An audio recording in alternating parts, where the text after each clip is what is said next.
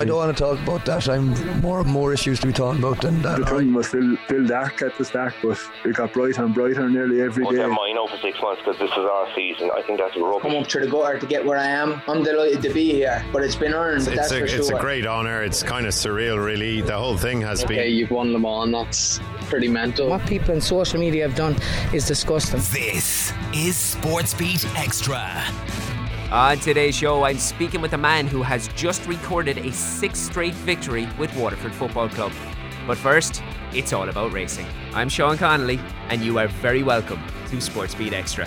SportsBeat with John Kennedy Motors, Cashel Road, Clonmel. You'll never take a wrong turn with Toyota. View our full range of cars at johnkennedymotors.ie. We've something very special to kick off this week's show. Ireland's #1 elite cycling event for men is returning after a 4-year absence. Riders will cover an astonishing 756 kilometres as they battle it out for the historic Ross jersey. Now, I'm very pleased to be joined by race director Ger Campbell. How are you doing today, Ger? Good, Sean, yeah. Good to speak to you. Yeah. Likewise. So, Ger, to those listening who may be unaware of what it is we're discussing today, as race director, would you kindly introduce the event, please?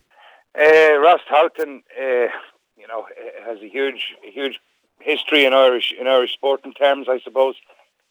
First held as a 2-day in 1953, and then held in different guises over the next 66 editions. It went from a 2-day to an 8-day, then it went to a 9-day, a 10-day, and came back and found its niche as an 8-day, I suppose, about 20 years ago, and ran, as I said, for 66 continuous editions from 1953 up to 2018. Yeah, that's the basic history of the race, yeah. And what a history it is. I mean, the RAS itself is obviously now based over 5 stages, the first commencing in Dublin and ending in Tipperary. Can you tell us a bit about the different expectations in each stage? Yeah, look, we've had to scale it back because, as I said, it hasn't been held in 4 years. 2019, it was a financial issue. It wasn't run. And then obviously 2020 and 2021 were both due to COVID issues. And this 5-day race has been planned, I suppose, since about October 2019. The actual logistics of putting it together is difficult. We have to try and do different stages. That's going to suit different riders. You can't have the one type of terrain every day. That's going to suit one particular style of rider. So we try and mix and match it as best as we can. So that's what I think we've come up with a fairly good route this year in that regard. Yeah. Yeah, I agree. It certainly reads very well. So there's a significant change to Stage 2 this year in recognition of the accomplishments of a man who's very deserving. Wouldn't you agree? Yeah, absolutely. Yeah, as I said, we're delighted to be going back to the Kingdom. Obviously, the Kingdom, Kerry played a huge part in the history of the race. And all of 50 years ago, 1972, the event was won by one of the great Kerry riders of all time, a guy called John Mangan. And he's very much hale and hearty and still with us. It's not a memorial stage or anything like that to him. No. It's just a stage that we're dedicating to him, and the fact that it's 50 years ago since that memorable victory in 1972. And we hope to have John with us at the finish in Castle Island on Stage 2. Yeah, absolutely. And John he had an absolutely astonishing career, both home and abroad, particularly in France, didn't he?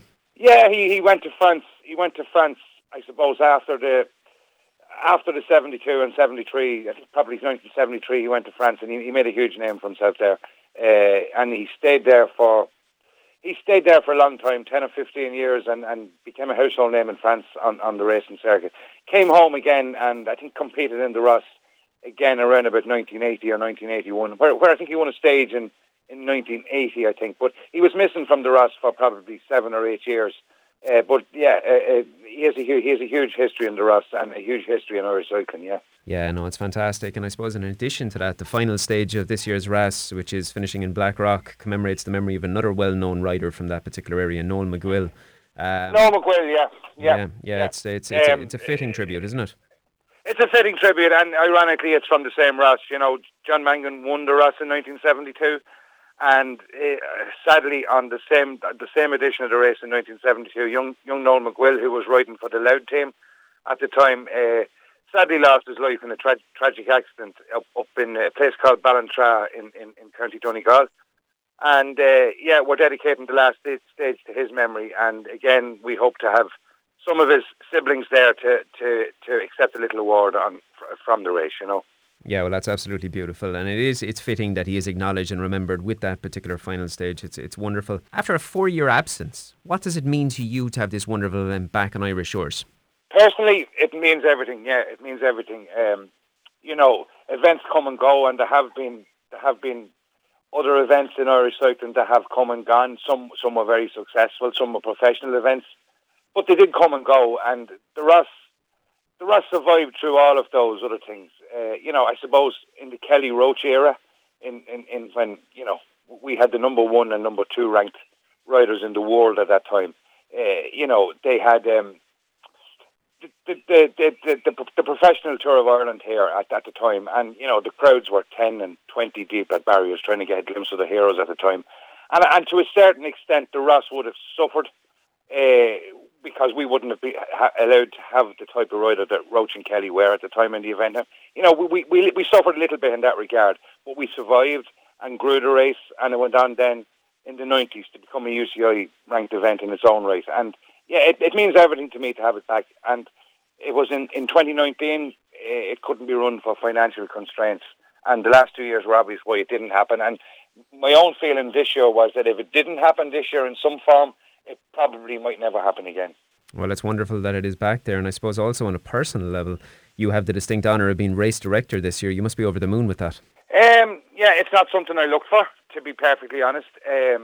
We formed a 6-man promotions group back in 2019, at the end of 2019, looking forward to 2020. And at that stage, Eugene Moriarty, who's still part of our working group, was to be the race director.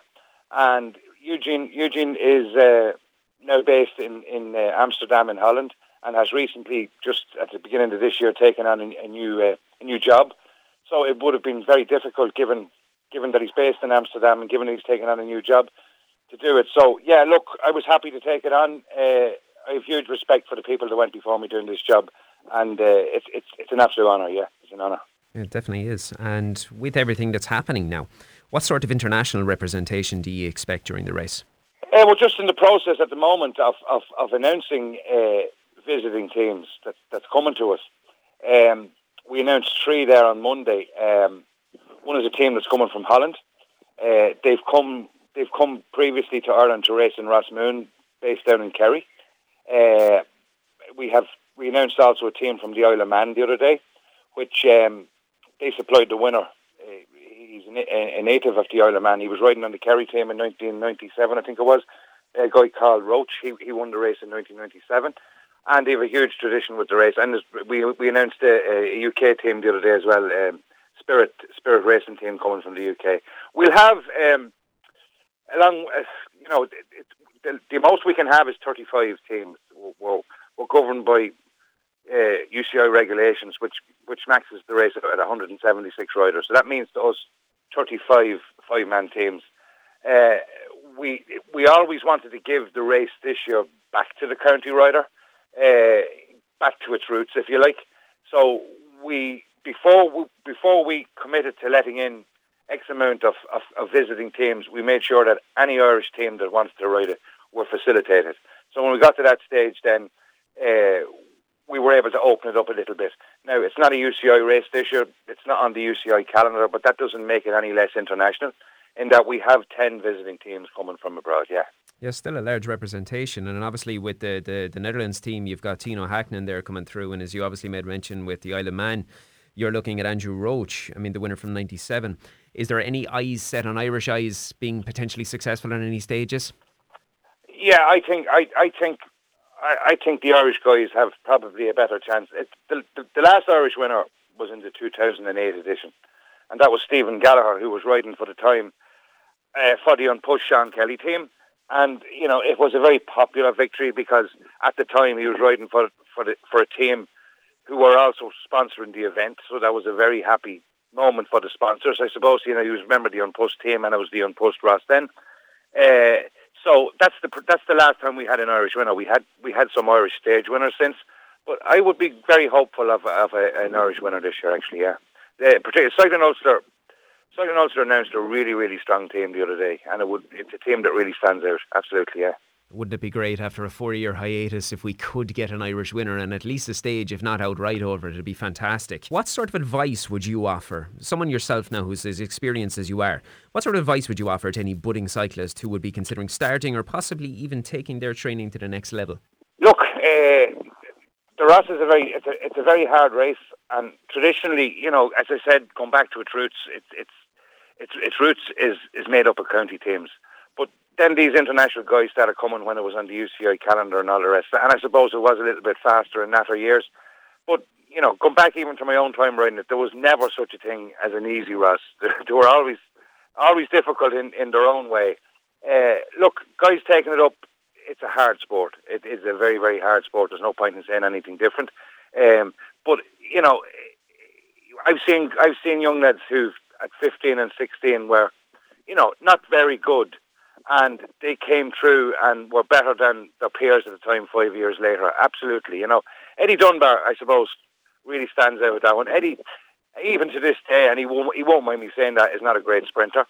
So when he was 15 or 16, he used to lose out on a lot of races because he wasn't a very good sprinter, and he might finish 5th or 6th or something like that. But a couple of years later, when Eddie came into junior, he just came into his own, and he won the Junior Tour of Ireland twice, you know, and he's the only rider in its 45-year history or whatever to win it twice. So basically, stick with it. Yeah, just stick with it, yeah. It's a very disciplined sport. Absolutely very disciplined, yeah. It's a disciplined sport, absolutely, but it shows, I suppose, that with perseverance and continuation through your actual trade, that there is great reward to be had from it. Finally, Ger, for the cycling enthusiast, what time and date do you roll out? Yeah, we're rolling out Hitala in Dublin on the 15th of June at 12 noon, and you know we've been working really, really hard at for the past 6 months, and then particularly the past month putting all the nitty gritties together. But you know, we have the hardest part I thought around this race this year would possibly be, I suppose, putting the band back together, as in their crew and staff and all that.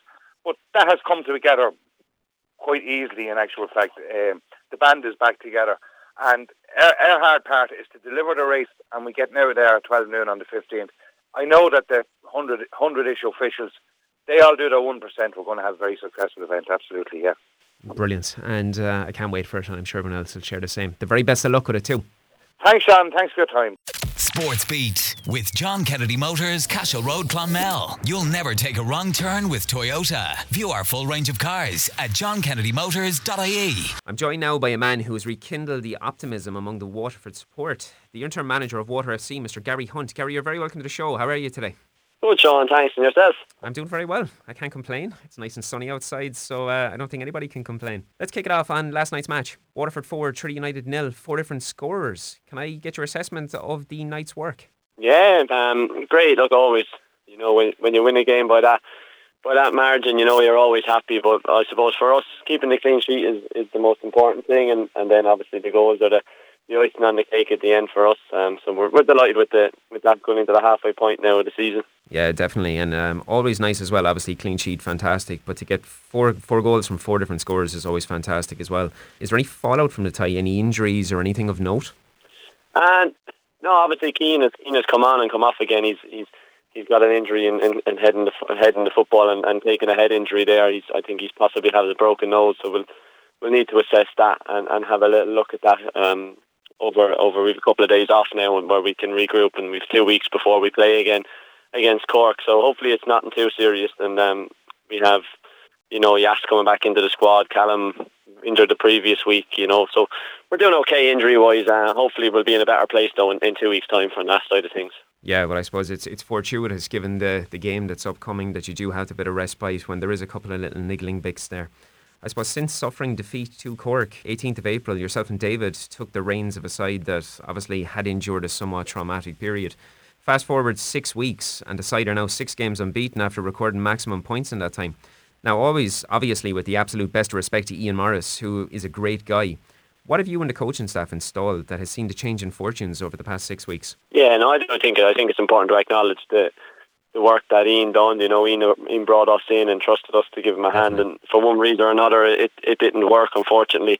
And we've just been tasked now to try and steady the ship, and we've been in a position to be able to get, as you said, 6 wins on the bounce. And, myself and the rest of the staff, I have to give credit to all of us because, we've worked hard and we've got the players to buy into maybe what we wanted to do or what we wanted to try to do. But we've also said to the players, that they need to work hard too, that they need to roll up their sleeves and realise that what they were doing wasn't good enough. And to be fair to them, they've gone and dug deep. And, you said we've gone 6 now. 6 wins in a row is fantastic for the club, and now we can start to really look forward. And as I say, Cork coming around the corner, we're now getting closer to them each week. And if we get in a position where we can catch one of them, even better.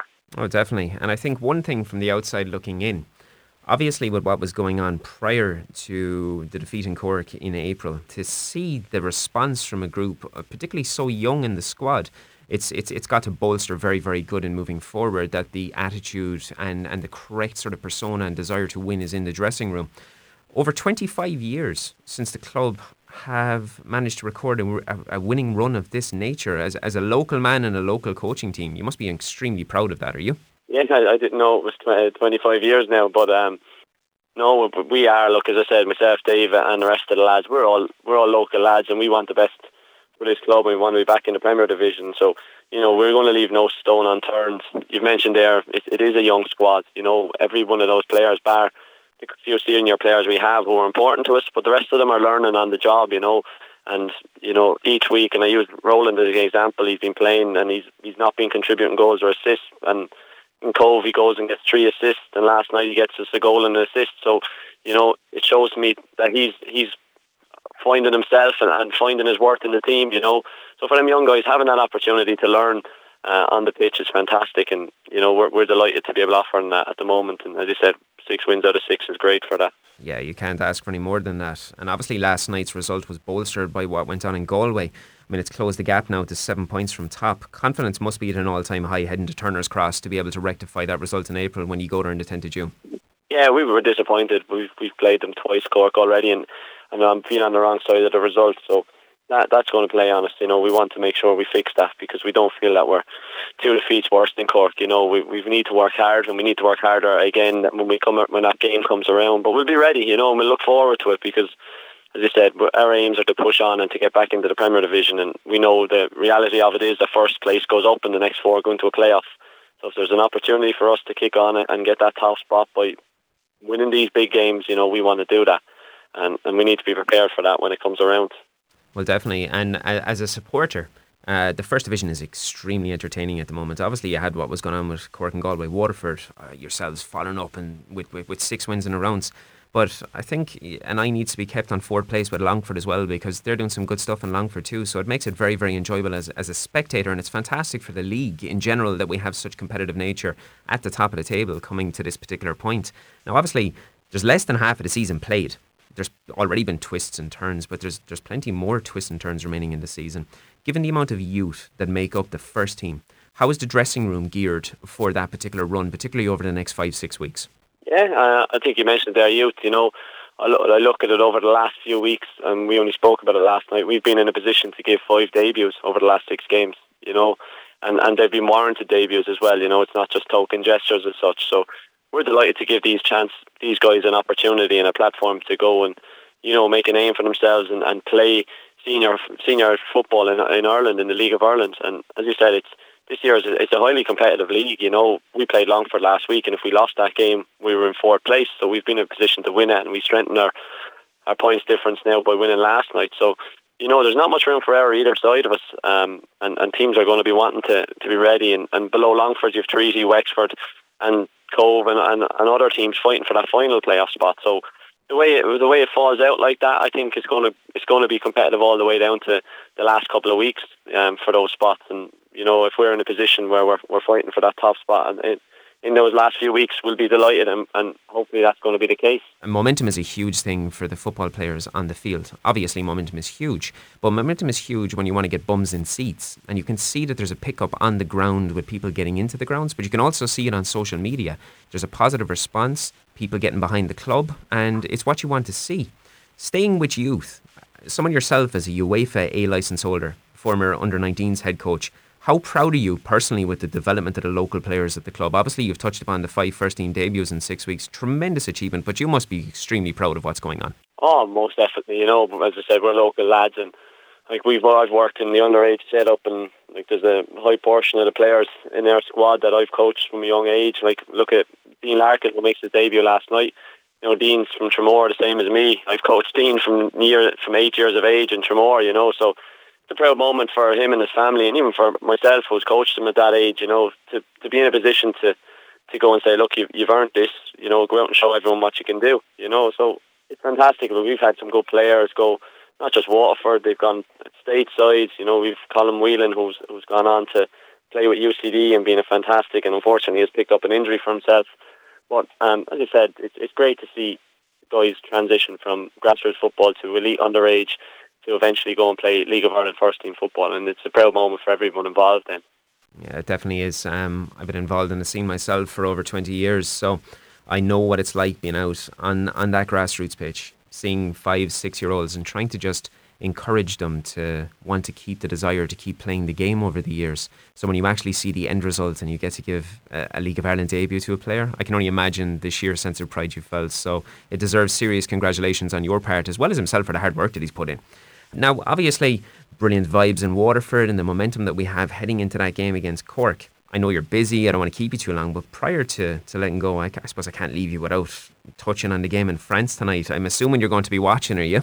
Oh yeah, any football fan I would like to think it's the showpiece of club football, isn't it? Who have you got? What way are you breaking it down? I'm quite looking forward to it. I'm an Everton fan, so I suppose I'd be shouting maybe for the Real Madrid side to maybe keep Liverpool down a perch or two maybe, but I'm looking forward to the game. Like you look at both teams, they're both attacking by nature, you know, so it's going to be really good to see. It's going to be a trade-off to see what happens there, especially I think the key battle for me is Trent and Vinicius on that side of the pitch, you know, who's going to blink first, you know. I think that's going to be really interesting. I'm looking forward to seeing that battle and how that plays out. But the Real Madrid have had some fantastic victories to get to the final, you know. Is it one step too far? Who knows? Liverpool were almost there last week for the league, and they'll want to maybe make sure that they can finish on a Champions League trophy for the great season they've had. So, no, from a neutral point of view, I hope it's a great game. You have a lot of narrative behind this with the revenge mission from 2018 as well, and I think you hit it nail on the head there. I suppose I'm not surprised by someone with the coaching background that you have, but Trent and Vinicius is going to be a huge teller. Look, Gary, I won't keep you any longer. Thanks very much for your time. It's been fantastic speaking to you. Congratulations again about last night and the run that you've had, and we look forward to Turner's Cross on the 10th of June. We surely will. Appreciate that, Sean. Thank you very much. Take care, my friend. SportsBeat with John Kennedy Motors, Cashel Road, Clonmel. You'll never take a wrong turn with Toyota. View our full range of cars at johnkennedymotors.ie. That's it for today's show. If you've got something you want to talk about, or if you'd like to come on and speak about your club or association, send me an email at sport@beat102103.com. I'll have a look at it and I'll get back to you. Dean's up next with Beat Anthems.